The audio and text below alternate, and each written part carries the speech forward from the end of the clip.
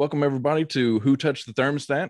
Today, I have a very special guest, and I'd like to introduce him to you right now. His name is David Thibodeau, survivor of the Waco siege. David, thanks for coming on. Yeah, man. Thanks for having me. Right on. Should be fun.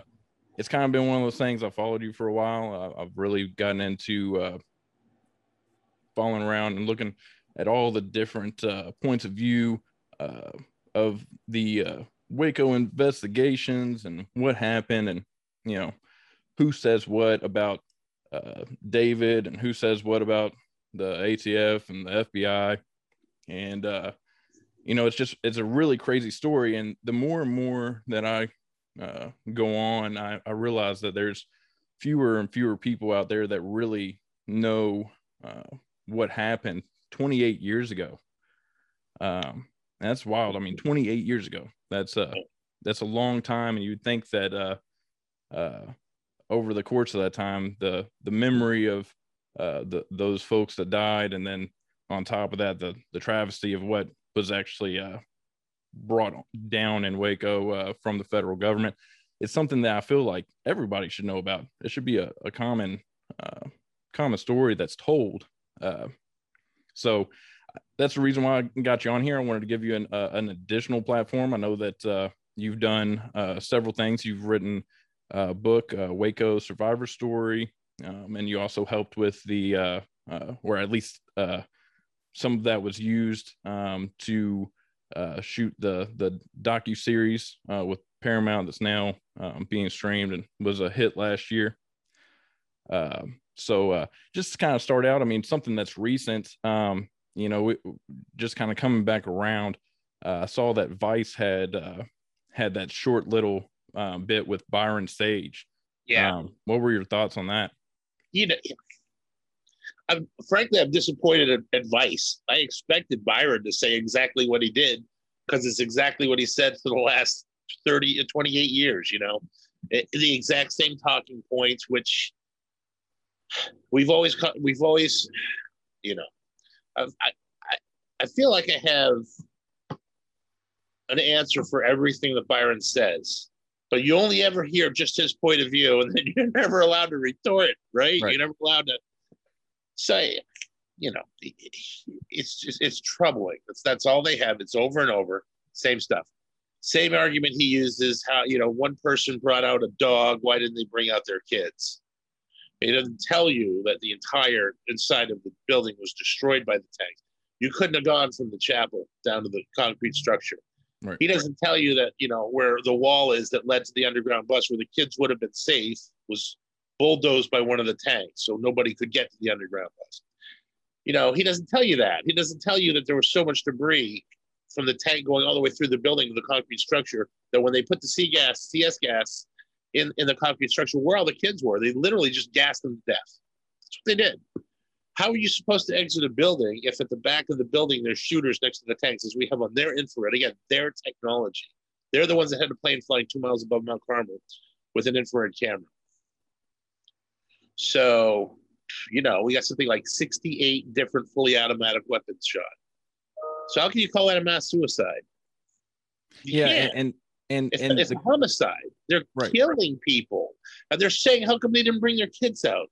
Well, if no one survived coming out the back, how is that possible then? And I believe it was Clive Doyle that in his story that whenever he came out, that he looked down and saw the skin rolling off of his hands. Yeah. And it's incredible, because I sit there and I think about just normal terrifying situations without the fact that somebody's on the outside with guns.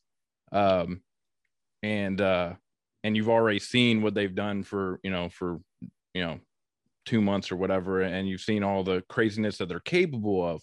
And it's like, you sit there and you think, like, well, what really would I do? Like, would I really try to escape before it got that bad? Or even would you enter into the mind state of kind of a freeze moment of saying, like, I'm going to die either way, so I might as well die here, which is a terrible thing to have to think about. But I have to imagine that some folks had that go through their mind, possibly even yourself, until you got out to beyond the flames and into fresh air. So it's just kind of wild that somebody would try to frame it as he has, that it would be so easy to make these decisions without taking account of everything that is conspired from the beginning to that day. So and obviously we have to touch on the fact that with the current situation, the current administration, and the appointee to the head of the ATF, David Chipman, who has said some wild and outlandish things that have been disproven by the FLIR project, and has also been covered in things that you've talked about previously. So with the current atmosphere in the world and here in the US specifically, what are your thoughts on that appointment? Chipman? Yeah. Chipman? Sorry. Have you seen all the memes that are going on with that? Have you seen Reddit? I'm very, very, very well versed in the memes. So yeah, I've seen a ridiculous amount of memes, and I guess I think you're kind of getting to this. Is he confirmed as the trophy picture? Yeah, he's one of the 4. Okay. There are 4 different agents, and I have all the pictures. Yeah. I have them on a big, huge, I could go get it right there. I have them on this huge board. But anyway, there's 4 agents at various different times during the course of that morning, standing in the exact same spot, posing one after another in that very same spot for the trophy picture. And what you can't see, you have to blow it up. I have a much clearer board, but that's actually a body in the background. It's a charred remains of a person that they're actually posing in front of. So that was a guy that was a hostage rescue team member who was on the ground, an FBI guy. And I can't help but wonder how, because the FBI and the ATF are not the best of friends. So, right. It's interesting to me that's going to be his legacy, is going from the FBI to head of the ATF. Yeah. I don't know. I just kind of, I mean, funny. It's just it's really appalling, and it's ironic because we'd already kind of discussed having you on. Slap in the face, that's for sure, dude. Almost a month ago, and then of course, leading up to this recording and everything, we I got that news, and I'm like, oh my goodness, like this is just crazy. And not beyond that, we're just over a week away from the anniversary of Waco, and I'm very, I guess I hate to say it this way, but I'm very glad that the appointment is coming at the time it is, because he's already being buried as far as the memes and stuff go. But here within a week, like Waco will trend again, because it does every year. So it will trend again, and it will further open people's eyes and make that connection. So I don't know where things go from there. If his nomination and everything is approved or whatnot, but I just think it's crazy, and I mean it's just insane that that's the level that's okay, that is where it is, especially with the Second Amendment. And he basically hates the Second Amendment, everything about it. So yeah, that's their guy. That's their guy. Yeah. Is it really a surprise? I mean, listen, I got to tell you, I'm so disappointed in both parties. Just it's approaching it's complete disillusionment. Listen, I mean, I wasn't political for years, because after Waco, the only people that would listen to me are like gun clubs, the right, if you will. I don't even like to say the extreme. I don't like generalizations, because you got good Americans on both sides. We're all Americans, right? It's just a different way of viewing things. That's all. Some people are just all about themselves and little government, and some people want to help everyone. Okay, I think the majority of the people are in the middle, although it doesn't really seem that way. So anyway, and these two sides fight each other, and we should be fighting the 3%, man. You should be fighting the people that think about all this crap all year of how they're going to structure and make all this happen to us. So we'll fight each other. A house divided cannot stand. All that, I mean, this is all, oh God, it is so planned and thought out, and we all play into it beautifully through the press, because everything they do is to play on our emotions. I'm a very emotional person. I see something, a meme, for example, it makes me angry. I tend to post it, and then I get hell because I didn't stop and think about everyone it's going to affect, and everyone is going to be offended by it. And everyone is so offended with anything. You can't say anything today, dude. Seriously, Facebook is such a blessing and a curse. I like it because that's how I was talking my message and getting like-minded people. But then I can't post. I make a post about peace and love, and I get people that want to fight me. Yeah. It's crazy. It's really crazy. It's a post about loving your neighbor and loving your fellow man and loving someone for their character, not the color of their skin. What are you pissed off at? What? And they are, though. It's crazy. Oh, absolutely. And I mean, it seems like there's a new topic every day that somebody's supposed to be against or everybody's supposed to fight about. And like for me personally, I look at life and say, everybody has their own viewpoints and their own story. And I think it's time that we kind of, like you said, I mean, come together and be from a perspective of the middle, and realize that the people need to bond together, because there's other folks that don't really like the fact that we would ever even get to that point. And I think they're showing their strategy right now, and obviously amping up with the nomination of Chipman is definitely a opportunity to reignite the the anti-gun versus the people that are pro-gun. And it's all a smoke screen for everything that's going on in the background. So I totally agree with you. I would say that we probably agree on quite a bit whenever it comes down to beliefs and stuff. But the Democrats are just being idiots, and they're just listen. We had 4 years of Trump. Okay. 4 years of the poster boy for everything that the Democrats want to go after. Pretty clear. Yeah. And Trump loses the election, and I know that's controversial. I don't care. Trump lost the election. No. I'm sorry, guys. I'm sorry.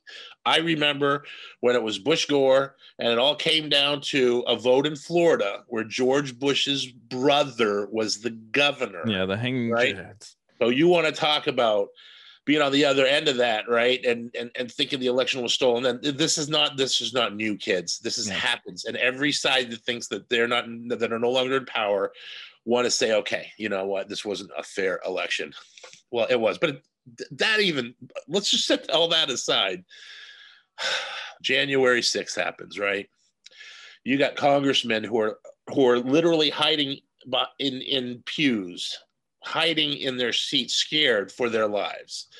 And frankly, listen, I don't want anyone to have that fear. Even the people that I don't like, even the people that I know are trying to steal my rights. I want them maybe to go to jail. I don't want them to have to fear for their life, because I love everyone. I don't want anyone to have to do that. So I have empathy for that.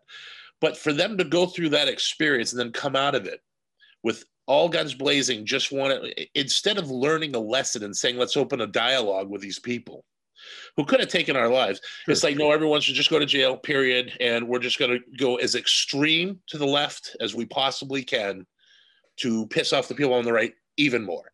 So again, there's no reasoning.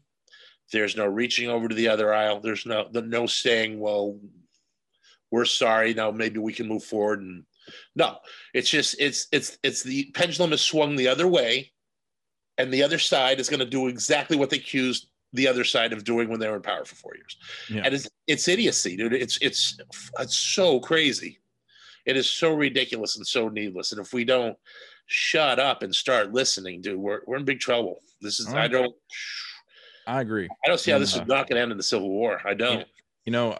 As I've grown, gotten older and everything, I'm learning every day, and everybody, I implore everybody to learn every day and try to face some of their biases and things that they may have held dear as far as their beliefs or values and stuff, and really look beyond the veil and start to question everything, but frankly question how things have been going for the last 50 to 100 years, honestly, because They say history is, doomed to repeat itself. And really, if you pay attention to the cycle, it's very cyclical, how everything works. And there's a reason for that. Thank God that we haven't had another Waco, so to speak, at least on the scale. Obviously, I'm not a dummy. I do realize that things happen every day that are similar, just maybe not in the same size and scope. But beyond that, I really think that your point is that, we need to get past all the two-party system garbage and really start to look at what will protect everybody, and create a better place to live. The make America great again kind of thing. It's like, let's just make it great, period. And do what we can do to help everybody out and prevent the federal government from overreaching and entering into people's homes. Obviously with the red flag gun laws and stuff, like it just makes me sick, thinking about it. And, prior to watching the docuseries last year, I had already watched several interviews of yours. I watched a lot of the congressional hearings that included you at points.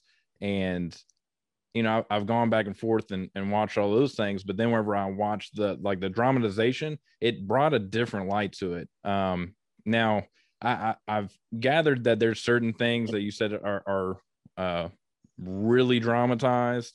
And then there's certain things that are spot on. What would you say, just for clarity, if somebody's going to watch that docuseries, what would be something that you would say is over dramatized? I'd say read the book. Yeah. Seriously, the book's very accurate, as opposed to what my experience was. There are many things they had to change for certain reasons. They didn't have time for the California Connection. It was a 6-part series. They had a long story to tell. So they didn't have me meeting David in California. They had me meeting David in Waco. Yeah. They're not trying to change history. It's just like, that's how it is. Convenient. It's not a documentary. It's a drama series. Right. It's a series. There's a difference. So, if we get a documentary made, then it's got to be accurate. You have to have facts in place and a specific timeline. Sure. And that's a documentary. This is not. This is a drama. So, it was great TV. It's great storytelling. They had me bury Perry Jones at the front of the building. It was actually Peter Gent who was buried at the front of the building. It was buried by Greg Summers, not myself. Okay. So because they had 7 or 8 characters that they introduced, and that was it, and there's 140 people that were in the building, some people that did certain things were attributed to other people doing certain things. Those things took place.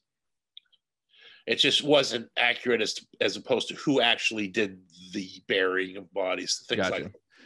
So, it's a constellation of kids taking characters and compressing them, kind of. Okay. So that's what, that all the way through the show. I tell people, I love the series. I've only been able to watch it once. I tried to watch the second time. I couldn't do it. I think halfway into it, I couldn't watch it anymore.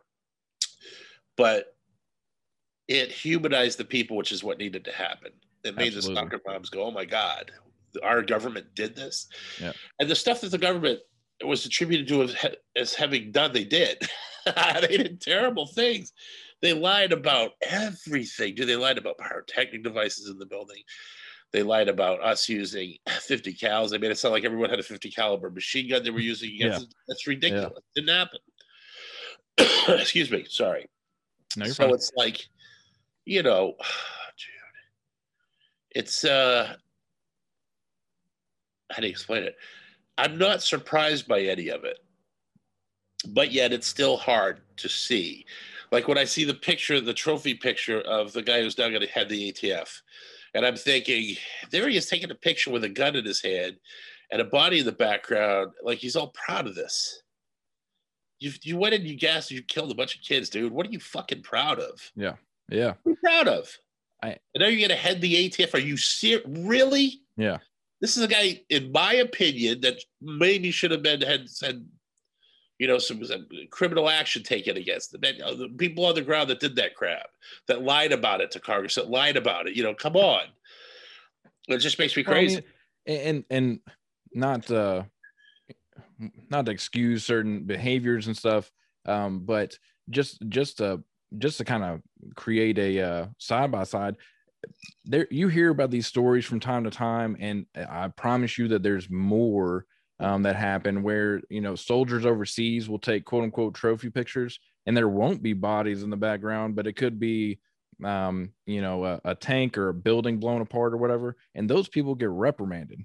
And sometimes it's pretty daggone strict as far as what they what the kind of punishment they get. And then to think on U.S. soil these guys carried out what they did, and then they're standing in front of charred corpses. It's really appalling.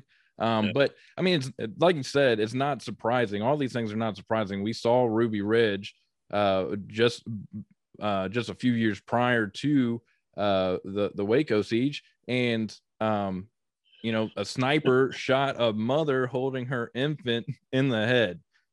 So the extent of what will be done has already been kind of painted, and they just took it to a brand new level when they came to Waco.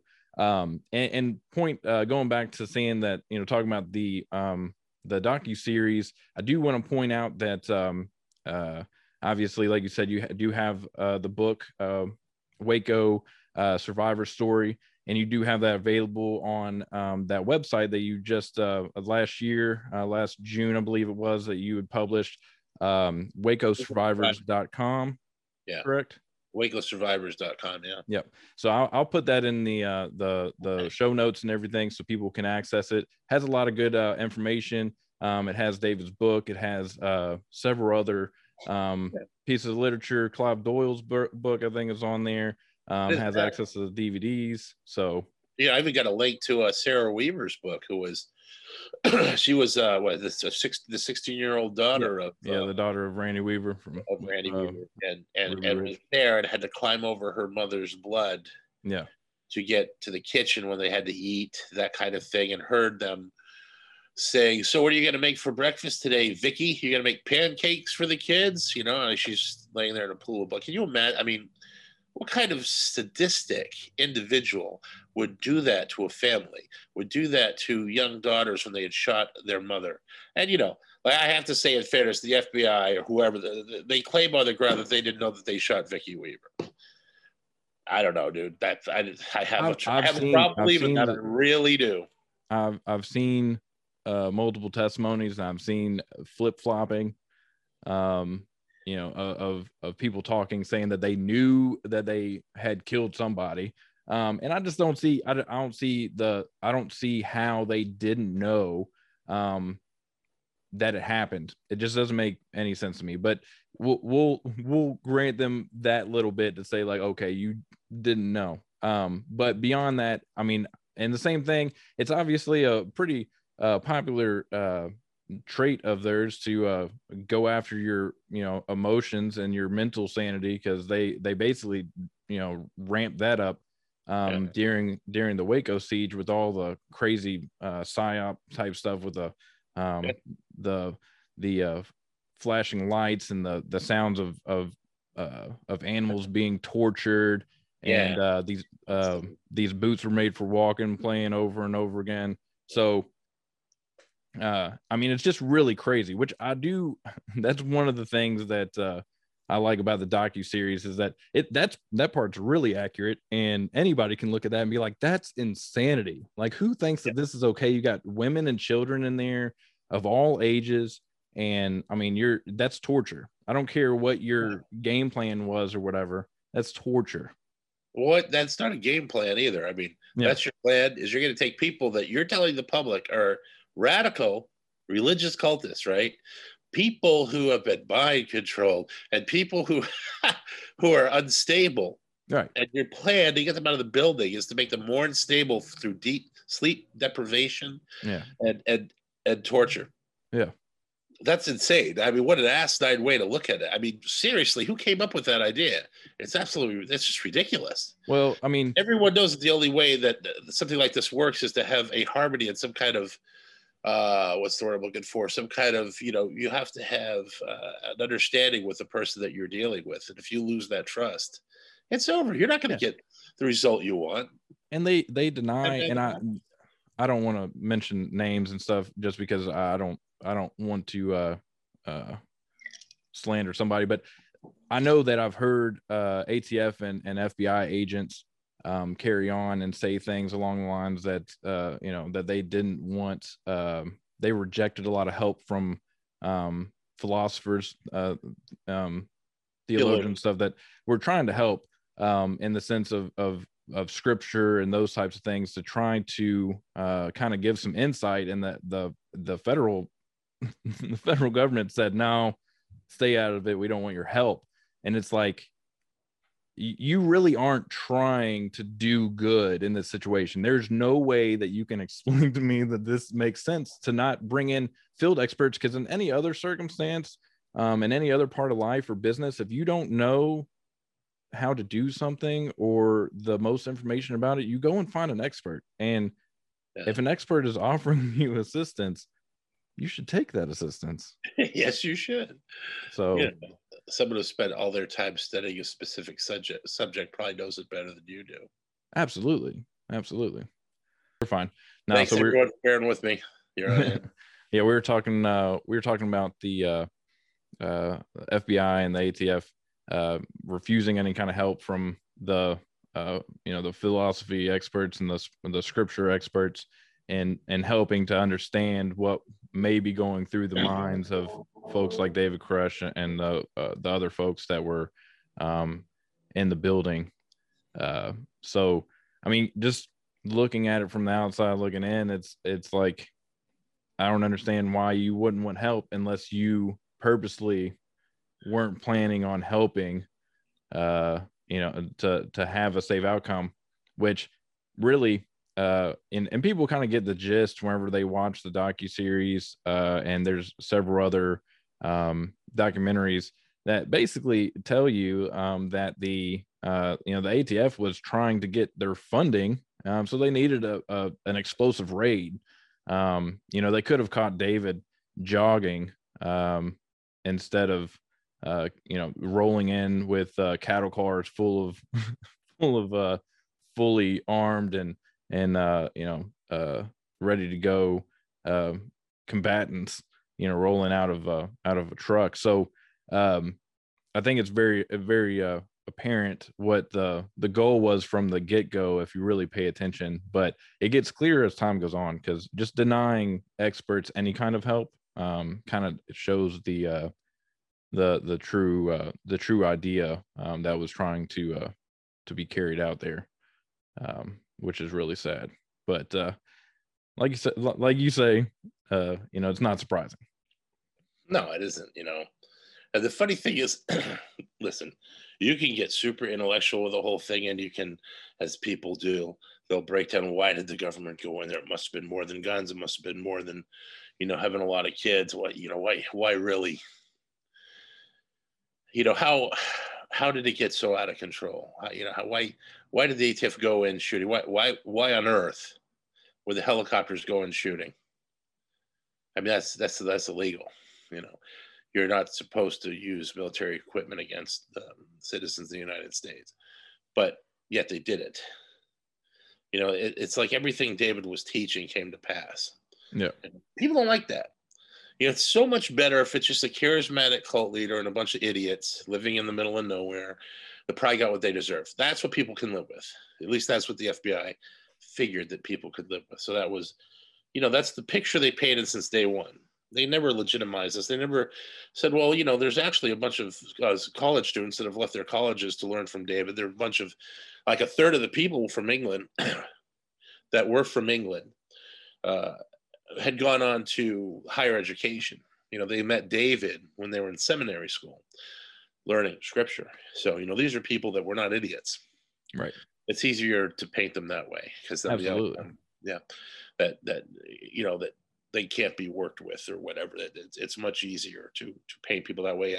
Henry Clay, I know I quote this every time I talk, but it's just so powerful. Henry Clay said, he was a Southern senator, said in the 1800s, the devices of power and its minions are the same in all countries and all ages. At first, it marks its victim and denounces it, exciting the public hatred to conceal its own abuses and encroachments. You know, that's exactly what they did here. But, you know, people say, well, what was the purpose? And, you know, to me, the purpose is that, you know, it's biblical almost. David knew the scripture inside and out. Why didn't they just get him? You know, why did they go in like that? Why did they have to feel like they had to destroy the community? Maybe, I don't know. I can look to historical equivalents, you know, and I think of white Western culture, whatever, the government wiping out the American Indians when they were doing the ghost dance. That was something that they didn't want the tribesmen, the Indians, the American Indians do when they were on the land that they were given by the government. Yeah. And some were massacred for doing the ghost dance, for doing these dances that gave them power. So I think it's always been a spiritual thing. I really do. The more I look back on it, the more I really kind of study it all. It's a spiritual thing. You know, there's just this incredible spirit of greed and hatred that fights against anything that's good, that's indigenous, that's good. People living off the land, people that when we first came here to this land shared with us, showed us how to hunt, showed us how to do things to survive in this land. And then, you know, many years later, we turn around and we kill them for the land. It's insane. It's a form of insanity that is crippling to humanity. And until we, and this is what I try to tell people. So I get a lot of people on the right who I respect. I get a lot of people on the left who I respect. And on both sides, because of my position, they both get mad at me for not thinking the way they think. And that's on both sides.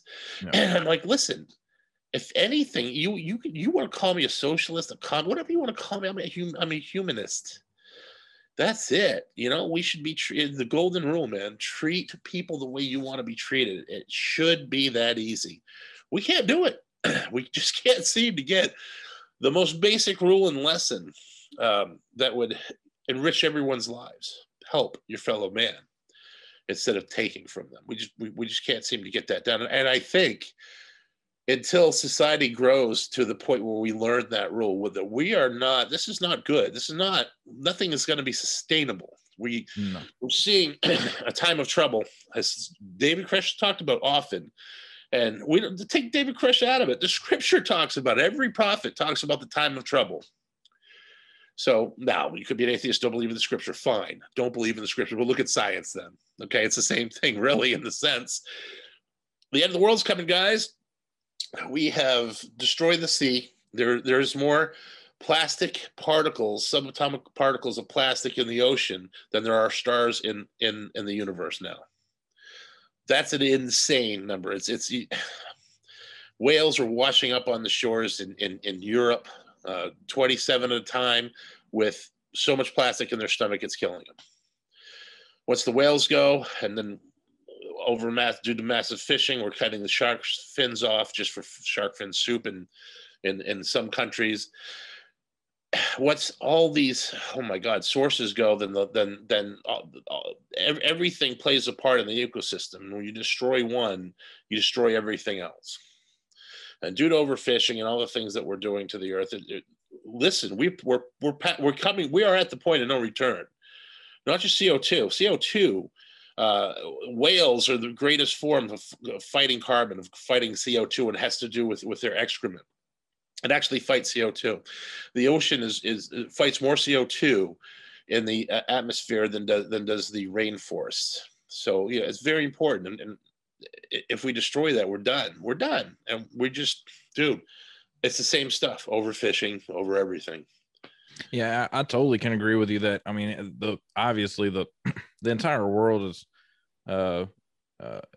is a giant machine, so to speak. I mean, everything kind of leans in on each other, whether it's plant life or other animals or sea life and whatnot.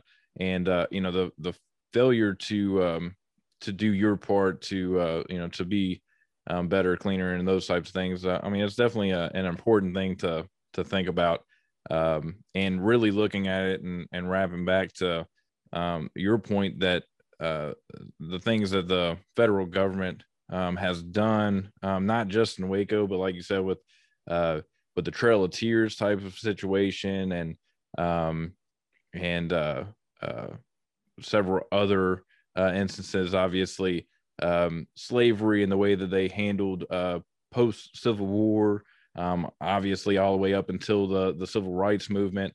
I mean, a lot of these things show evil. And so from your aspect, from what your words of saying that, it's a spiritual thing. I mean, you could definitely turn around and say these things are evil, and continue to go on to, some of these individuals that may show face, so to speak, as far as protecting the planet, but inadvertently will turn around and also support, measures and regulations and things that end up forcing the opposite.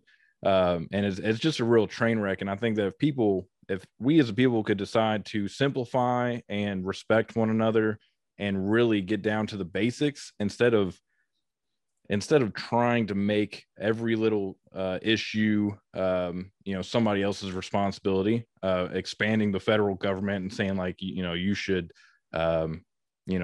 make so and so do such and such. I mean, and obviously standing where we're at right here today, there's a lot of things that are up in the air of expanding the federal government and what they can tell you what to do and where to be, or what you can own. And it's like, where does that stop? And if you allow them to have the inch and everything, then it will continue to trickle down, and all the situations that you spoke about will get worse, because we will become dependent on more things that are or we may be forced to be dependent upon things that are worse for the world, the environment. So I mean, it definitely does kind of dog ear the situation and say, hey, like, there's real evil that people should be looking at and combating.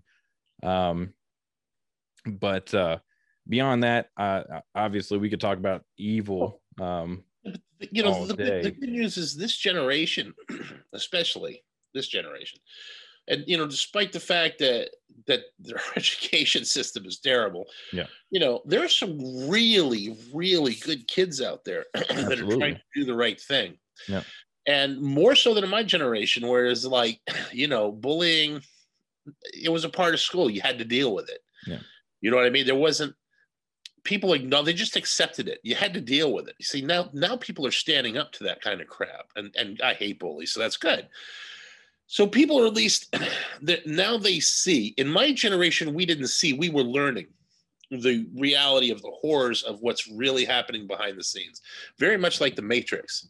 Yeah. It's like we're all asleep and plugged into these machines. Yeah. And there's two saying. Well, one of the sayings I love is, well, to get back to what I wanted to say earlier, is you reap what you sow. That's an old biblical proverb, right? You reap what you. It's true. If you don't put proper seed in the ground, you're not going to eat throughout the winter. Mm-mm. That's the way it used to be, survival of the fittest and such. So if we're reaping what we've sown, well, look at the death and the destruction that we're responsible. It's quite a bit. It's stunning, really. So there's that, and the other is ignorance is bliss. And, in the 80s, it was just one big party. It's like, we got through the 70s and Vietnam, and that was terrible. And now it was, it was time to have a good time, and there were no consequences, Then we started to see what the consequences were, and then in the 90s, it was like, oh my God, there's The Hangover was the 90s. And it's time to pay the bill. Yeah. And then you get the 2000s, and then you get 9/11, and then chaos and insanity that stemmed from that. So it leads to now, I think, a populace of young people that are influencers that are on there. And again, when the pendulum swings, they take it too far. I think they take it way too far. Everyone's too offended with everything. Yeah. But at least they care. You know, you can be who you are now in this country without getting hung. You know, you can be a gay person. You can be who you are and find the right circles of friends, and you're accepted. There was a time you couldn't find that. You had to move to a big city and live on a very exclusive street to find your people. Yeah. Okay, so it's easier to be who you and that's a good thing. That's Absolutely. I'm trying to say this a little bit more eloquent. I'm not, I but understand. that wasn't even understood when I was a kid. It was Yeah. just like I had empathy for people because I just always did. I hated bullies, and I always felt for the little guy. I always associated with the American Indians because of the massacres, and I just didn't understand how it could happen and be allowed to happen, and yet it did. And then because my father's a history teacher, and I started to understand that it's secular. It happens all through history. These cycles are over and over again. Yep. When we're seeing the red and the red states and the blue states against each other, this is not new. This happened after World War I in Germany. This happened to the latter years of the Roman Senate and Congress. I mean, we have seen this over and over again. France, you know, the Age of Enlightenment, you know, off with their head, all that, all this stuff has happened before, and it follows specific guidelines. You know, people, the racism, people being upset, people being offended with everything, and then it gets to the point where it's all controlled. This all becomes a machine, and that's what I'm worried about. Yeah. I'm worried about this machine. We talked about crypto very briefly. It's an amazing thing to have things decentralized, but what does that really mean? Okay, let's say the funds are decentralized. You think the government's just going to give that up? Absolutely not. They got the tanks, man. So I don't think they know nobody knows what's going to happen yet. It's an exciting time because there's this revolutionary spirit and people just want to be left alone. They just want the truth to come out. Absolutely. And the truth is coming out more than ever. Yeah. And that's what's kind of interesting and exciting. But now we got to see what people do with it. Yeah. Yeah. I think that the generation above mine is going to fight it until they die. I really do. So the young people, the next generation, are going to have to make the change. And they got to do it quick because we're killing ourselves. So. Yeah. And if we're not, I want to be optimistic, my friend. I really do. I hear you. But then I see the guy being appointed as the head of the ETF, and I'm like, no, they don't get it. They don't get it. They haven't fucking learned the lesson. They haven't learned the lesson. Right guy. They don't get it. You know, obviously, like we talked before, I'm just a couple years older than the Waco story itself. You know, but I have really opened my eyes to a lot of things, and I've grown at a different rate than some, and I definitely already see you know, the man behind the curtain, so to speak. And you know, I the people that I you know, associate with and everything, we're very much in the mindset of taking human action and doing what we need to do and saying the things that people are afraid to say and spreading messages of truth, which really honestly, like I started off this episode saying that I wanted to give you a platform because I think that even though that you've had interviews and obviously there's video documentation of you giving testimony, I think every opportunity that you get to speak and put a face to the name David Thibodeau and be able to give a you know, humanize the victims of Waco is super important because as much as it's one story, it is a telling story.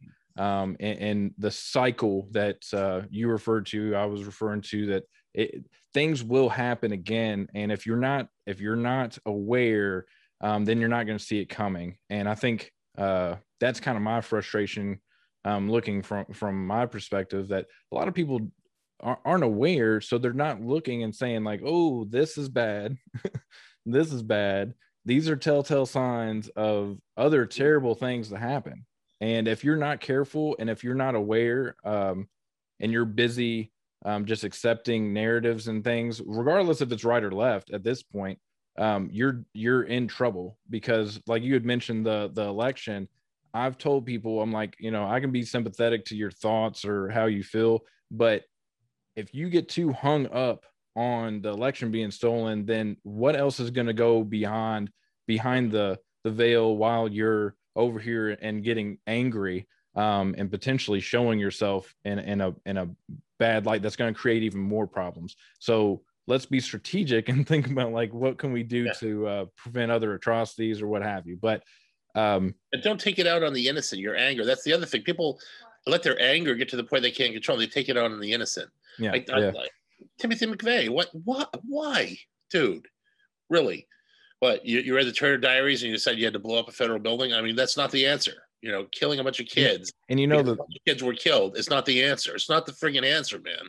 Well, the worst part about, I don't want to say the worst part because there's always, deeper things, but the bad part, bringing that up, is a situation where I talk to people and more people know about the McVeigh connection to Waco than they do about Waco itself. And the people that do know Waco normally, or know the name Waco, I should say, they relate it to the Jonestown incident. And it's like, it's all meshed together.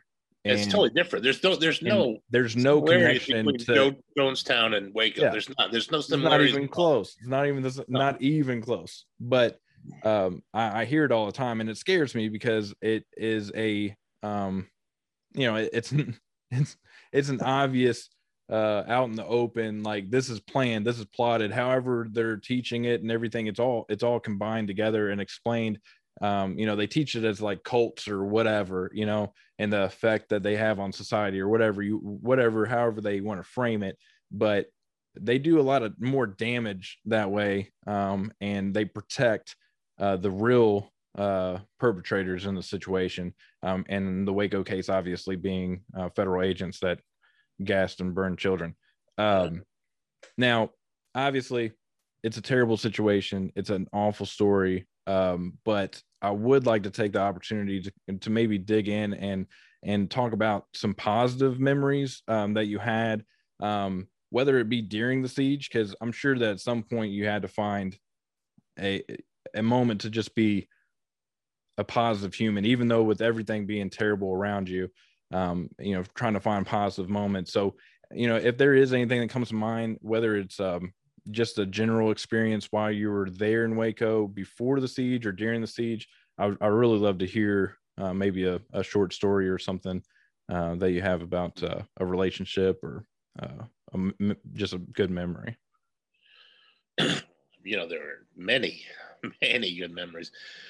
Some of the most important and deepest nights of my life were hanging out with Steve Schneider and hanging out with Wayne Martin and listening to these guys, what they had to say, how they thought of things.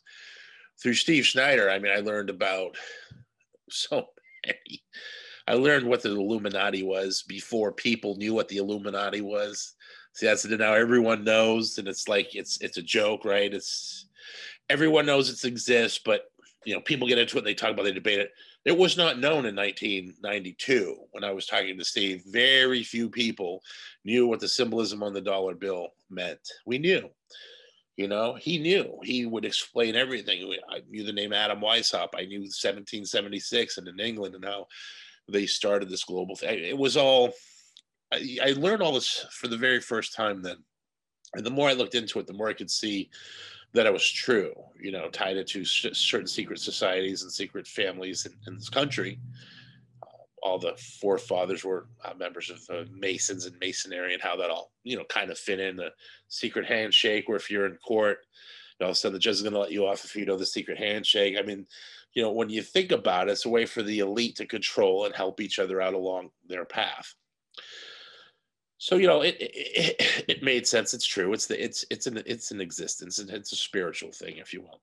But learning about those things for the first time from these very intelligent people that talked very, very rapidly and had so many facts, like Steve did, or Wayne Martin, who told me that when he first graduated from Harvard, he got a job working at and he wouldn't say the name, but one of those financial institutions.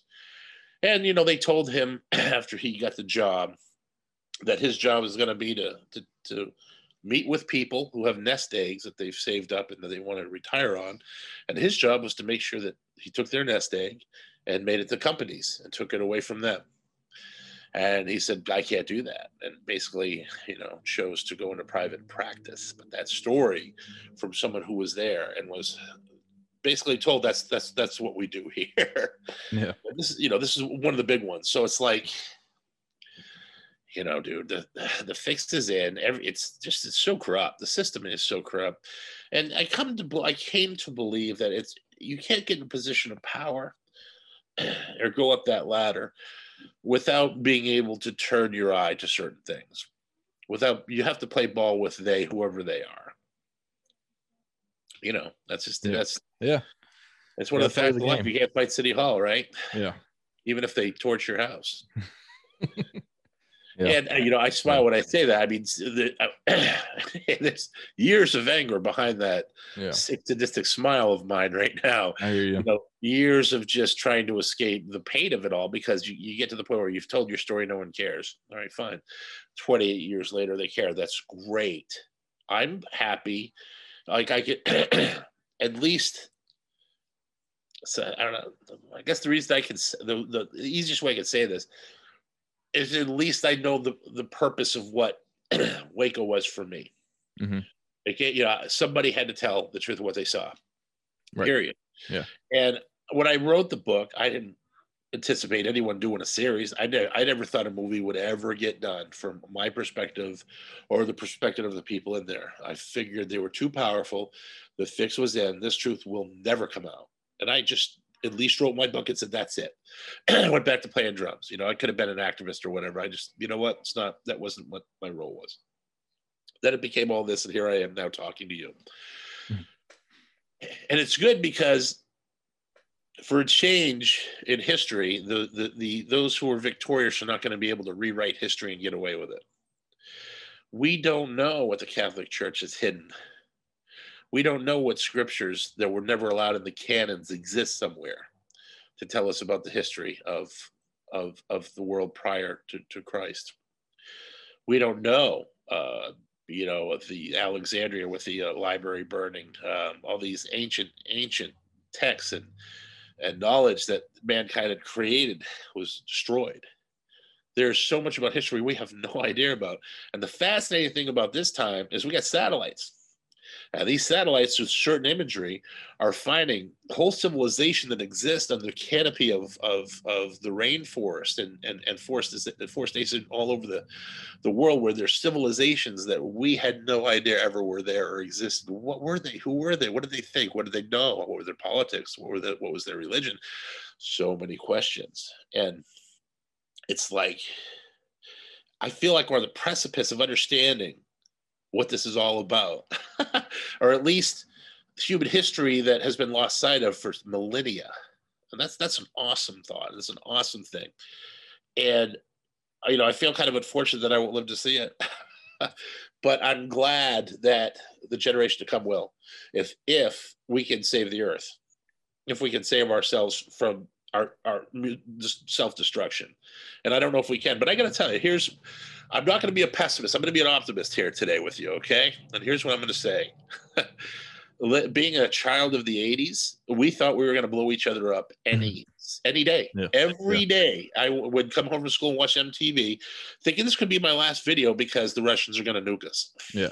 I mean, that thought almost daily. I mean, really, we really, really seriously, honest to God, guys, thought that any day it was over. I'm surprised that I've made it here to, what year is this? 2021? Yeah. I can't believe I made it to 2021. I can't believe it. I cannot believe it.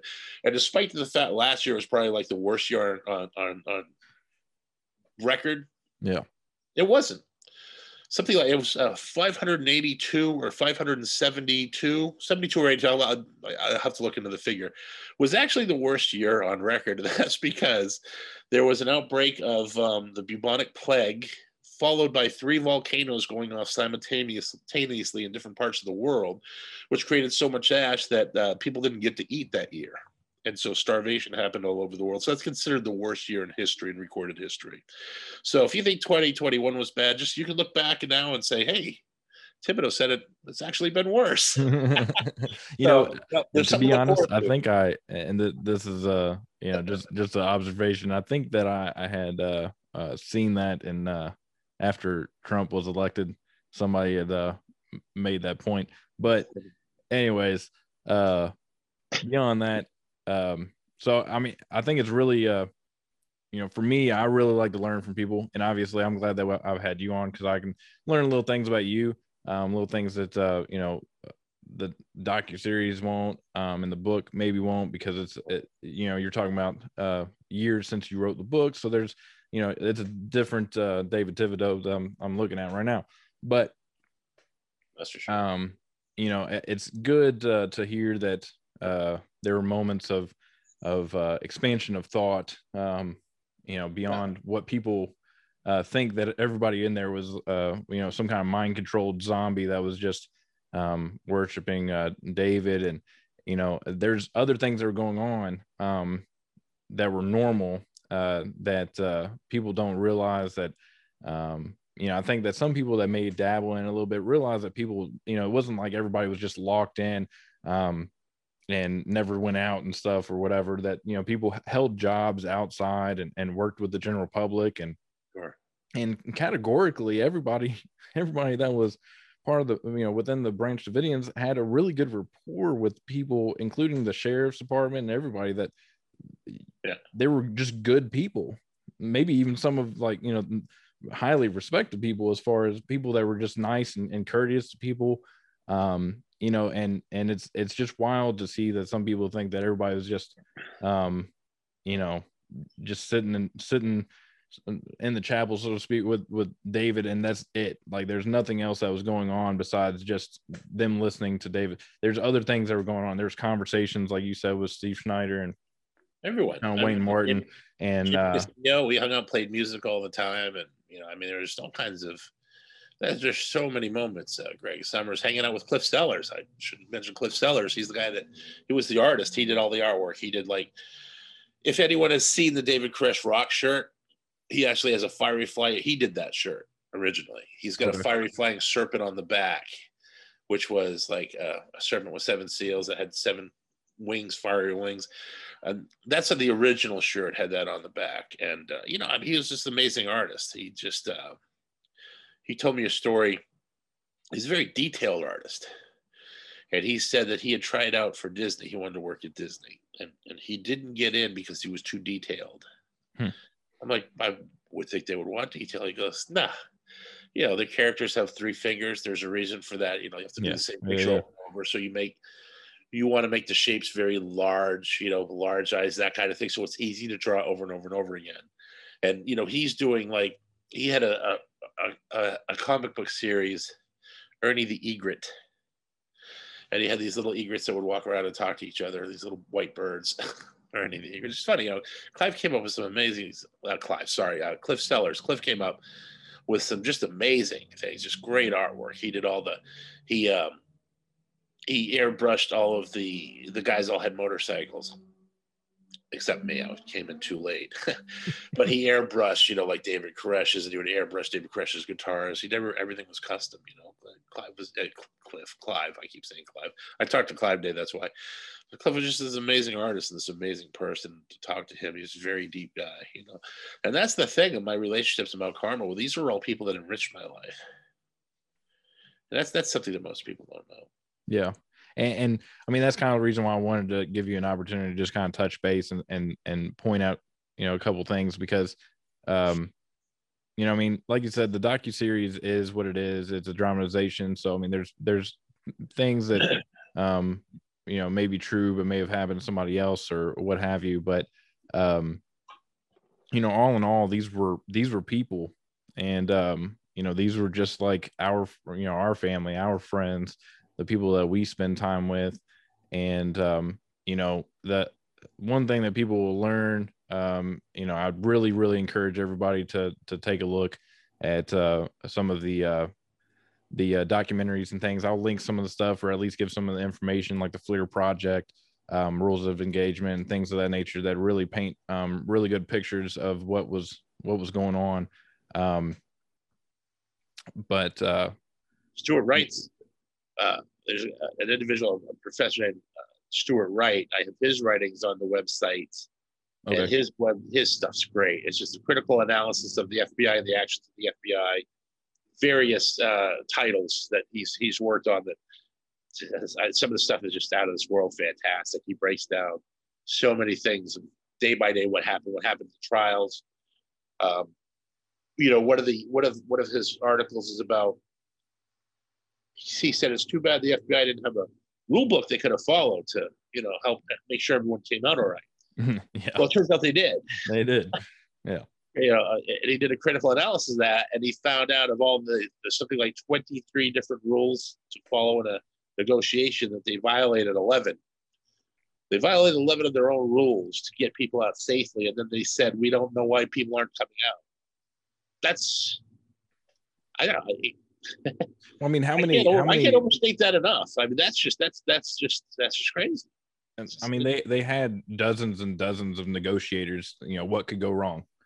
But the one thing I wanted to touch on is that as far as the humanization point is, people need to realize that they sent in cameras for the people in Mount Carmel to humanize themselves, right? And basically, whenever on the flip side, they're like, we can't release this because then America will know that they're just normal people in there that have families that are from all different ethnic backgrounds from all around the world, different ages, different levels of education and intelligence, and they'll see that these are just people. So we can't do it because what we're about to do will make everybody, enter into mass hysteria. So I just think that it's appalling. And one of the biggest things for me is just humanizing the people that died, and trying to show people how terrible it really is. And I can tell you, so I have a toddler, I have a little girl, and watching the docuseries, granted, it's a drama, but watching the end and thinking about the children, and gas mask not being able to fit the children, and thinking about what CS gas can do to the human body. And just real quick, not to be too graphic for people, but CS gas can contort your body. It can pull on your muscles and tighten, even to the point of breaking bones. So watching the end of the siege in the movie really just hurt me, because I look at it from the aspect of my daughter, and the hurt, the rage, everything that would come from a situation like that. And I really want people to understand that these were human beings, regardless of what anybody tells you. I don't care, even if they were, which I would never say that the Branch Davidians were some mindless cult, because I know better. But even if they were, they did not deserve to be gassed and to be burnt alive. And it's really crazy. But once again, that's why you're here, because I want everybody to see a face and say, like, this happened. This is not some kind of conspiracy theory. And there were real people in there just living their lives, just trying to do what they thought was right. Yeah, people still won't believe it. It's just how people are. There's going to be people on the government side, period. End of story. There's going to be people on our side. Sure. I think people on our side are way more informed. Yeah. Well, that's it. Like I said, I've watched all kinds of videos, and really, honestly, like if you want to get outside of the the argument of whether was it a cult or not a cult or whatever, if you really want to cut down into like cold hard facts and in the realm of science, the FLIR project should be enough for you to say who was right and who was wrong, because the FLIR project does a phenomenal job of breaking down the lies that have been told the public and saying like this, this is we debunked all this. And that's like a real good stepping stone for people. Then you can kind of backtrack into the rest of the story and realize, from that, who was really not telling the truth. But beyond that, so I mean, we're kind of getting to the point of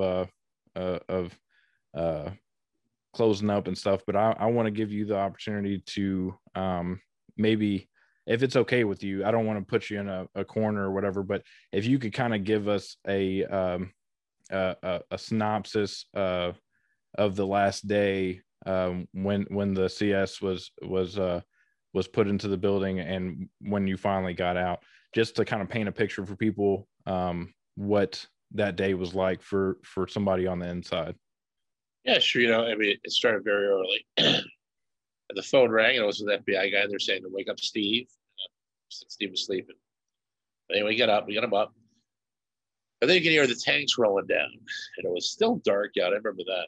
And then, Steve found out that they were going to come in. And he said they were going to start injecting tear gas into the building. And then Steve was running up and down the hall saying, everyone get your gas masks. They're coming, get your gas masks. Right? Now, the thing, this goes back to Byron and what Byron said on that Vice episode. And what he said is right after Steve said, get your gas mask. And he said, start pouring the fuel, pour the fuel. That didn't happen. I was there. Nobody said pour the fuel. I never heard anyone say pour any fuel. That's absolutely ridiculous. So, I don't know where he gets this tape or if the FBI made this tape up in a lab or what, but they never played that tape for me at the grand jury. The only tape that I ever heard was something that they said, start the fire. As I started the fire. And when I heard it with the headphones, I had to play it 4 or 5 times. To me, they were saying, cut the power. Cut the power. I heard it very plainly. So it wasn't even what they were trying to get me to believe. I mean, that makes a lot of sense. They had me read a piece of paper, and on the paper it said start the fire.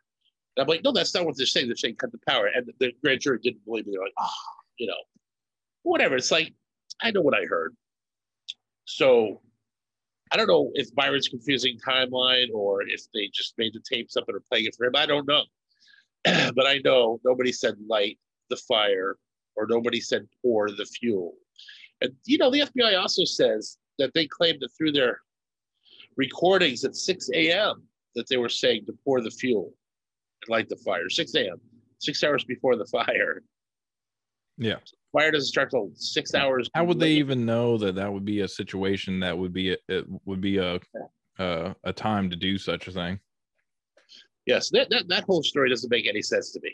I mean, and listen, I'm a high school graduate, my friends, and you're not looking at a PhD here, but it doesn't take a PhD to figure out when you're being lied to and when you're being BS'd. Yeah. And so that's it. I mean, Byron can say whatever he wants. They can say whatever they want. These are the same people that for 3 years said there were no pyrotechnic devices used in the building. Lo and behold, 7 pyrotechnic devices are found mislabeled as silencers in the evidence locker. So there were pyrotechnics that were used in the building and in the evidence locker. So lie all you want, guys. It brings me, and I'll let you finish your story of how the day unfolded, but it brings up a thought.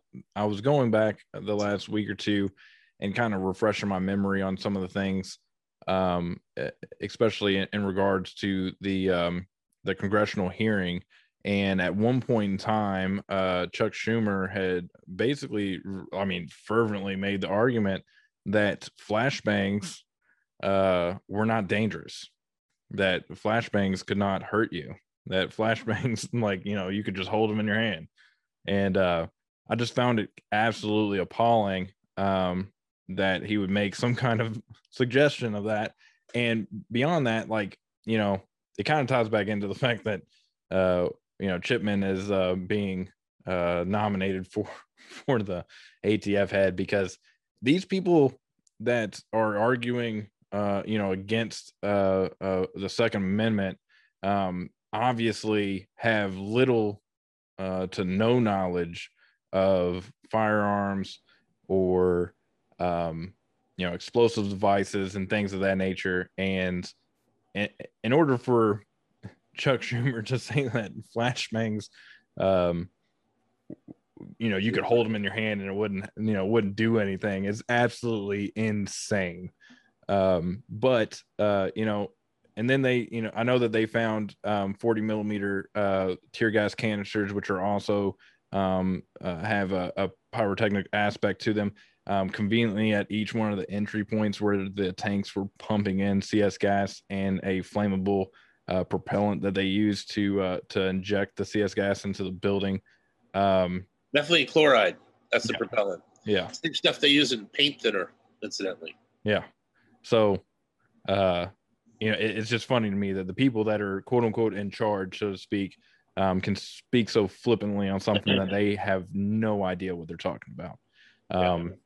But anyways, so like you're saying, so you got the call and they've been trying to argue, and their story is that it was light the fire and pour the fuel. So beyond that, once they had made that call and the gas mask, Steve was telling everybody to get their gas mask. What kind of was going on from that point? Well, basically you heard these popping sounds, and it was the ferret rounds that were entering through the building. And you could hear Byron Sage's voice on the loudspeaker saying, this siege is over. Come out with your hands up. You're all under arrest. We're going to be putting in a harmless form of tear gas that'll affect your clothing and get in all your furniture. Everything will be uninhabitable. So come on out. So basically what he's saying is everything's going to be uninhabitable. So you're going to have a place to come back to once you come out. So... we're going to destroy your home. Please come out. Well, they'd already done that. They hadn't done that yet. But later on in the day, when the tanks started to come into the building, that's where it got particularly terrifying. Yeah. But what happened is they had something like, 400 something ferret rounds, and they ran out. They ordered more, and they hadn't gotten there. So they decided at that point to dismantle the building and move the tanks in and spray the CS gas. The tanks would come with the booms through the second story, and then they spray up there. And then the tanks would come through the lower decks and certain windows and stuff, and take out the windows and spray in there. They were spraying in the chapel area all over. So the tanks would enter a little bit and start spraying. By the way, I have allergies. Sorry about it. You're fine. I sound like Mickey Mouse or whatever. It's because the allergies are starting to affect me. But excuse me, guys. So that happened. After, I would say 9 or 10, when they ran out of the ferret rounds, they started dismantling the building. And what we didn't know, we could hear the building shaking, and we knew something was going on at the back of the building, but we didn't know what. And apparently, we know now because we can see the pictures, but the tanks were going all the way through the building and scraping all the stuff that was in the gymnasium area. And they were raising it. They literally leveled the gymnasium to the ground. Yeah. And every time they did that, you could just feel the whole building shaking like it was an earthquake. It was incredibly loud noise, a scraping noise. So that went on over and over again. You're just like, your senses are fully engulfed in every way. If you take your gas mask off at all, you start tearing up. So you put your gas mask back on, which it's hard to breathe through that. It was very windy. The wind was whipping through the windows. Yep. I remember that. Basically I was okay. I figured that David was going to try to establish communication with him because that's what they said they were going to do. Sorry, guys. And hold on. So he was trying to establish communication. Let him know, that I guess one of the tanks had cut the cord to the phone line. And so we were trying to get them to get us another phone. But they just wanted it over. They didn't care. So, right. Yeah. I was hopeful. Up to around 10:30-ish, I heard a news bulletin. I was listening to the radio. I had the radio on. The radio said that, the FBI or Janet Reno is okay to CS, or they didn't say CS gas, a tear gas plan, and they're putting gas into the Mount Carmel building.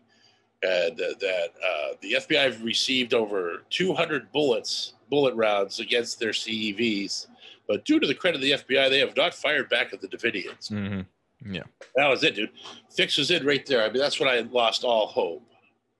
And that was the worst feeling in my life, was losing hope, because I had hope, even though we were being gassed. Yeah. And you can survive if you have hope. If you Absolutely. don't have hope, like when you're actually going into the oven, or you're actually going into the gas chamber and they're getting ready to put the Zyklon B, and you know it's not going to be a shower, that's the worst feeling of all. The second before it's all over and there's nothing you can do about it. Losing hope is losing who you are, losing your spirit, losing your soul. It's literally that powerful, and it's that's what it feels like. And so when I heard that, I totally lost hope, because they were lying. And I knew the fix was in for a complete disaster. They were going to destroy us. At that point, I knew it when they said we were firing at the tanks. Yeah. Because I was in a chapel area. Most of the people were even in the other side of the building, were in the chapel area. And nobody had shot at the tanks where I was. I didn't hear any gunshots the whole morning. So it's like, I knew they were lying. And if they weren't lying, I'll give them this, because I don't know what's going on the other side of the building, or even at the back of the building. And if someone was shooting while the tanks were coming in and scraping, no one would have heard those gunshots. But that's the only caveat I will give them. I have to be honest enough to say, I'm on the far corner of the building. I don't know what's going on the other far corner of the building. Yeah. But you can hear gunshots all over the property. I think I would have known. But here's my point. My point is, I know that no one was firing at the tanks, because I was devastated to hear that they were telling people that we were firing at the tanks, because it wasn't true. It was a complete lie. And, you know, I'll go to my grave saying that. It's just the truth. Well, I mean, it's crazy, because I mean, obviously, Chipman had made the Chipman had made the point saying, you know, in that Reddit AMA or what have you, that the Davidians had fired upon the helicopters with 50 caliber Barrett rifles, and you know, obviously everybody knows, even people that would maybe typically agree with the feds on that point would say, all right, well, that, you know, obviously that didn't happen, because that's nowhere in any of the testimony for anybody. You know, and obviously, like, you know, you can read in and say that, you know, there were shots fired at the helicopters and the helicopters had to, you know, whatever, they decided to retreat and land. But, and they make the argument that there was only video cameras on board of those helicopters.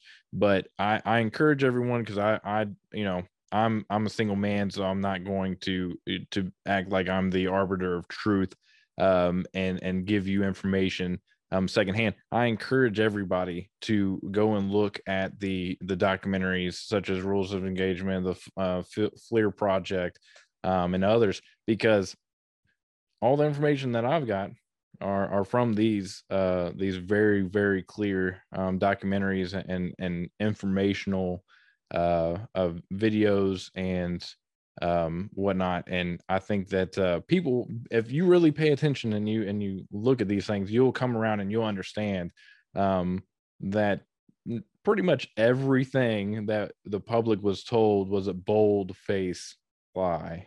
And you know, at that point, I mean, there's terrible things, and like you said, you were in one part of the building, so you can't know everything that was going on until hindsight. If you saw the documentaries and stuff, you probably learned information that you had no idea about, because it's a pretty big building. And I would like to also point out that I haven't called it a compound because I really absolutely have a hate for the fact that they use the word compound for Waco and they use the word fortress or whatever they use for Ruby Ridge. I don't even know, because I don't even allow that to even enter my brain, because Ruby Ridge was basically a pallet built cabin. It was the most basic of structures. And you know, if you go and you research the Branch Davidians and how the building and stuff came about, it's not a compound. It was pieced together and built by the people who lived there over a period of time. And it was a home, it was a church, it was a community. It wasn't a compound. It didn't have barbed wire or razor wire top fences. Um, it didn't have watchtowers with mounted machine guns. It wasn't. It just wasn't a compound. There's nothing. There's nothing that you. Everything has their symptoms of what they are, but beyond the FBI and the ATF calling it a compound, there's nothing that gives you the insinuation that it's a compound. They easily were able to go around the building. You can see the tread tracks from the tanks going around days on end, and the trucks driving in and out. And they had the place surrounded. Most of the video and the documentation that the FBI give make it seem like they were standing out on the road adjacent to the front of the building, but really, in essence, they had people everywhere. It's just kind of wild. So just kind of to wrap up the last day, what did it look like whenever you went from like the mentality of losing hope, and then the moments that led into you exiting the building? Yeah, what happened was around Munich. We were all in the chapel area. The tanks had already come through, so that was pretty shocking to see a tank come through your front door. But we heard, it was funny. I talked to Derek Lovelock in England recently, and what's funny is Derek and I have not talked this entire time. Like he went to jail, wasn't tried. He got out and went back to England. I never spoke to Derek. And it turns out our testimonies are very similar, which I think is really, really interesting. Well, it's not interesting. It's the truth. Absolutely. Right. So we didn't sit down and talk about what we were going to say or anything like that. And when you see both of our testimonies, he heard the same thing I heard. Someone yelled from the upstairs that there was a fire.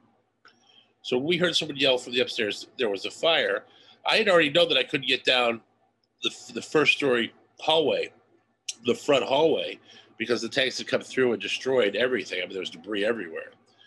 But I knew that I could go to the back of the building, right between where the gym and the chapel was. There was a little kind of, what do they call it? A little,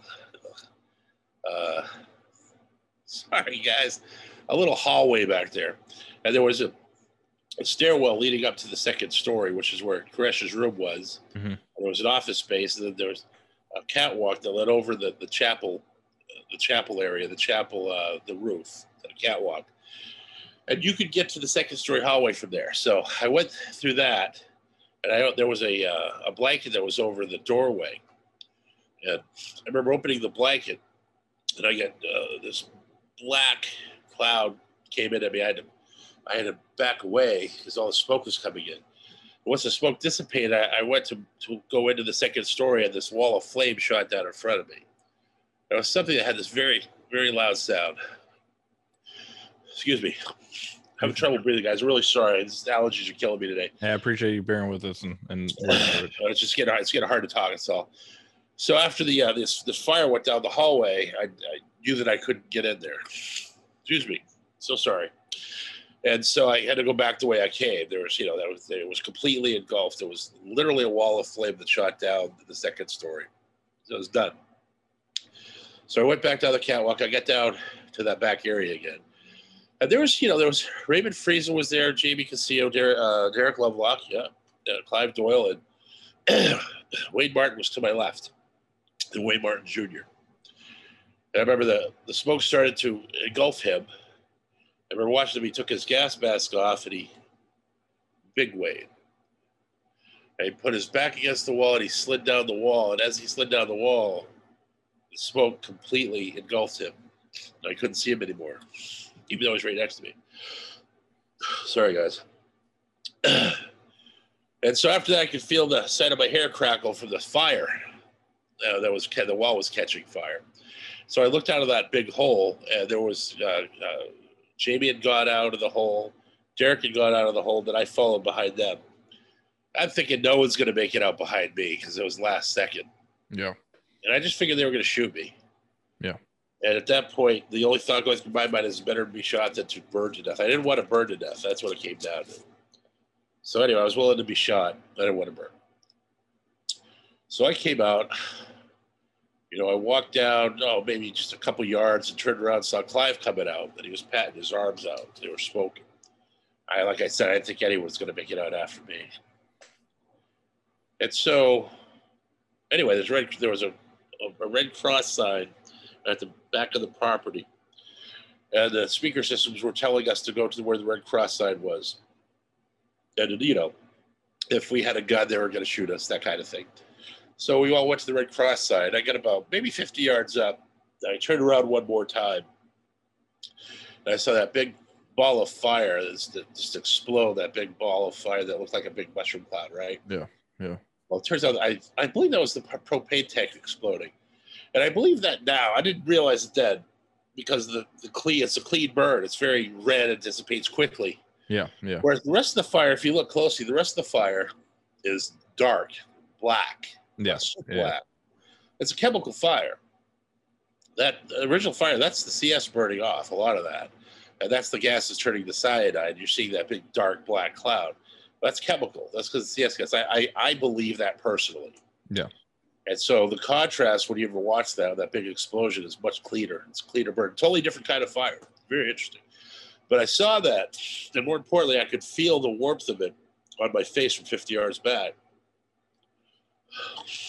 Excuse me. So sorry, guys. Hey, you're right. 50 yards back. And so, they're telling us to go to the Red Cross. We got there, and they had us down on our faces. They put these little plastic straps behind our back and, secured our hands. And they were asking questions. They said, where are the kids? You have to live with us for the rest of your life. They said, where are the children? I said, the children should be in the underground bus. You guys know all about that bus. The one agent looked at the other. That guy said, we tear gassed the bus. I was thinking, well, that's great. You guys tear gas the only avenue of, the only place where they can go. That's good work, guys.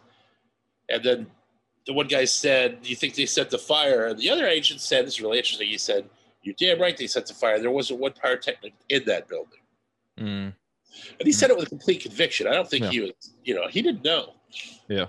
I think many of the agents on the ground had no idea they used pyrotechnic devices.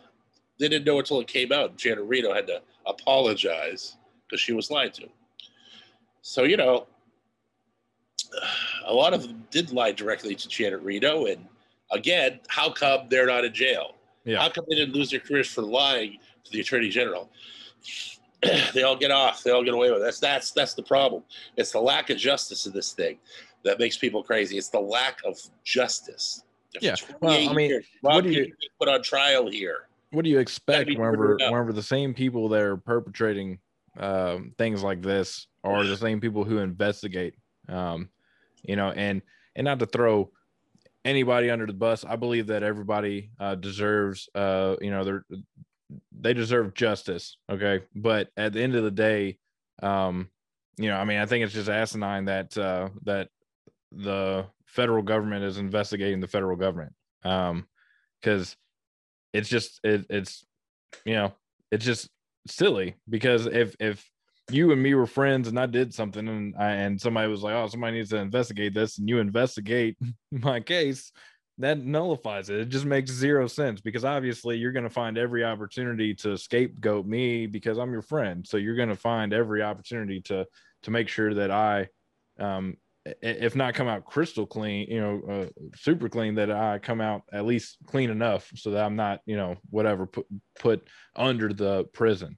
So it goes on, and whether it's a small incident or an incident like Waco, I mean, there's people that were working the Waco case that were on Ruby Ridge, and it's like, this should never happen, obviously. But the fact that there are people that were involved in two absolutely heinous acts against American citizens that ultimately just wanted to be left alone.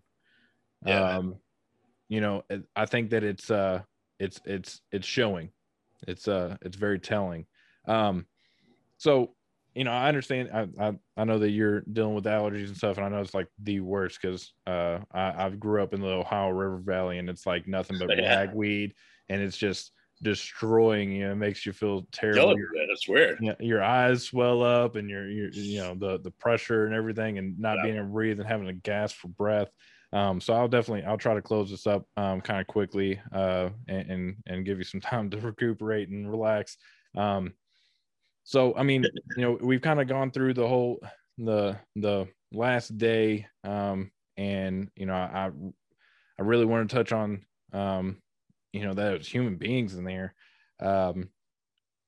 and I really encourage everybody, if you don't know about Waco, or if you just know a little bit, or if you were listening halfway through and you heard me talk about how you know, a lot of people related to Jonestown or Timothy McVeigh, and they don't ever really tell the true Waco story or anything about Waco. There's a purpose for that, and I encourage you to explore the reality and the absolute horror that happened at Mount Carmel. And a great place to start is WacoSurvivors.com. David has done a good job of gathering up literature and links and things that are helpful. And you know, beyond that, there, you know, David's done plenty of other podcasts. He's participated in the congressional hearings back when they held them, was 99, I think it was. Is that right? Whenever they came back around, it was later. Anyways, either way, I know it was a while after, because it was like directly after the McVeigh thing. I'm trying to pinpoint the dates. I may get them wrong, but either way, there's some really valuable information. The testimonies from yourself and from some of the other folks that were involved, you know, is very interesting, and it's almost like it's hard to watch even the testimonies in Congress and hear people that obviously know what they're talking about and feel what they're talking about, and knew some of the folks that died. It's painful. It absolutely is. And you know, at the end of it all, we just really need to pay attention, learn from those that we can, and thankfully, folks like yourself and Clive Doyle did make it out, and were able to tell the story and create something. Because I mean, goodness gracious, besides the fact that we're sitting here today, I'm very thankful for you coming on and answering my request. It's very exciting for me, because I like I said, I've been interested in the story for a long time, but foremost, I think it's super important that the story is told for any kind of travesty. And I'm very thankful that you made it out that day. I'm super thankful that you're here today to be able to tell the story. And, you know, I hope you have many more years of being able to tell the story and participate in discussions so that people know what's going on. But either way, we've done this here today, and we'll have this up for people to watch and be able to digest and see one of the human beings that were at Mount Carmel that were put up against federal gas and fire in order to be here today. So beyond that, I do want to give you the opportunity, if there's anything that you want to close out with, or if there's anything that you'd like to direct attention to. I know that last year I watched the Zoom call that you all did for the 27th anniversary.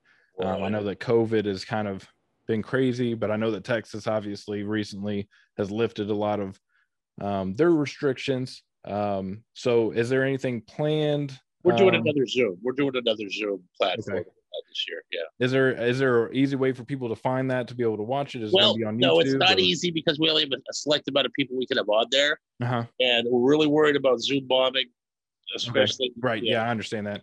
All that stuff is because people get crazy with it. It's just crazy, dude.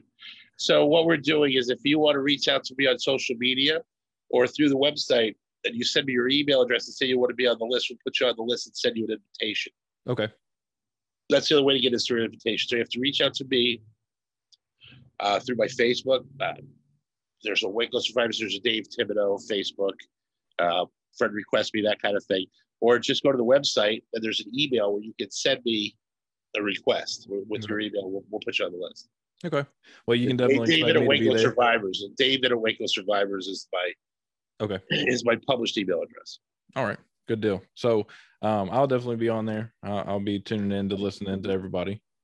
But beyond that, that's the details on that. Is there anything else that you'd like to draw attention to, or maybe give a moment for before we close this out? No, I'm just I always look forward to April 19th. I look forward to it because we have a slideshow presentation, and hearing all the names of the people, getting to see them and kind of, spend a few minutes with each one. There's so many people that died there, man. Yeah. And it's awesome to think of who they would be, if they would have lived. And it brings back, and I think it's a visual representation of the power of what the government has done to this community. Almost completely wiped them out. And we're just not going to let it go. Unlike other massacres in the past, where there wasn't pictures of everyone, we have pictures of most of the people. Yep. We can tell their story, through this technology. These images, these people can live on forever. And that's, I feel blessed knowing that. And I just want to, say that no matter what you believe or what you think we believe or believed or whatever, or the people that died believed, that, all these people died for God. They died for a scripture that they believed was written and inspired by God through prophets. So they followed the scripture very, very thoroughly. And they believed that, they were this last group that would have to face the evils of man, if you will, the king of the north, the king of Babylon, however you want to look at it, before the kingdom of God would be set up. And so that force came in to kill them. And they gave their lives for what they believed. They're the literal term of martyr, that they are literally martyrs. Mm-hmm. And they did not die for David Koresh. They died for the Bible. They died for the scripture and what that represented to them. And, it's incredibly brave that they stood up for what they believed in this day and age, and did back down when the tanks were coming through their front door. And I don't think that's ever reflected on, especially in the press. It's just, they're just so above honor. They are so above what they have been given. And, they deserve every honor in heaven. That's it. They deserve their wings. They deserve to live forever in paradise. Who knows, what happens after we go on. I know for sure, I personally believe that that we are energy. And once we, leave this mortal flesh, the energy lives on somewhere. I've always believed that. And everyone's getting older. And, I guess if I have one thing I want to wrap up with, it's that you didn't win. You ATF guys that lied, and you FBI guys that have lied. And there's a lot of FBI guys that didn't know any better. There's a lot of FBI guys that didn't know what really happened. I believe that. I believe many of the FBI agents on the ground were deceived, and are still to this day. Yeah. But those that have lied to the American public, and you have basically pissed on the Constitution, and you have pissed on your oath to serve us, the public, your time's short, my friends. How old are you now? What are you guys, 60, 50, 70, 80, some of you? Your days are numbered. We're all getting there. You're running out of time to tell the truth. Yep. So let's have some early deathbed confessions, huh? Why don't you get it off your chest? Yeah. Do a YouTube video, give me a call, go on Vice, do whatever. Somebody needs to tell the truth. And somebody needs to say that, yes, we were shooting people at the back of the building. Seriously, somebody needs to stand up and say, yeah, we came into the helicopters and we shot people from the helicopters. We know you did. I'd like to know where the front door is.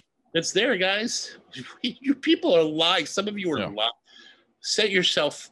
Okay, I got a saying that I put on all the books that I sign. Just the truth will set you free, and the free shall seek the truth. That's it. Absolutely. It's time. It's time for you guys. Unload yourself. Unburden yourselves. You had a chance before you die to make this right and tell the truth. Do it. Embrace it. That's it. Hey, I love it. I mean, I think that it's it's almost poetic in the sense of coming from yourself and seeing the destruction and knowing the pain. And I'm glad that you brought that up, because I don't want to say I forgot about it, but it's one of those things that was kind of stored in the back of my mind watching the Zoom call last year and going through all the names and talking about, positive memories and just kind of pointing out the different people that were in there that lost their lives. And, it's one of those things that I think that, like you said, I think that there's probably some agents that may have been in or around, or maybe even just push paper for the case, that were told something. But ultimately, they were lied to, just as the American public was lied to. And there's people that in the American public that have accepted that lie, and there's people in the federal agencies that have accepted that lie. And, it's sad, but I really do hope that moments like this podcast, other ones that you've been on, if people tune into that Zoom, or I believe there's a recording for last year's Zoom out there somewhere that people find on YouTube or whatnot. I think it's very powerful people to see the people that came out before the fire, and the people like yourself and Clive Doyle who made it out through the fire, and reflect. I lost your audio, buddy. You can't hear me? Oh, it looks like you're on mute. Oh, nope. I was on mute, yeah, but your audio cut out too. I'm on mute because I'm wheezing here because I'm so stuffed up. I don't want to hear people hear me wheezing. Now I can hear you. Okay. Well, anyways, in closing, ultimately, everybody go and do your research. Check out the docuseries. Check out WacoSurvivors.com. Be sure to grab a copy of a signed book from David Thibodeau himself on WacoSurvivors.com. And beyond that, I hope that everybody does seek truth, because the free do want the truth, and we depend on it. So in liberty, I appreciate everybody tuning in. Thank you for joining us, and thank you, David Thibodeau, for being on an episode of Who Touched the Thermostat. I thank you very much. Hey, man, I enjoyed it. Thanks for having me on. Appreciate it. You have a blessed one. Okay. Take care, man. You too.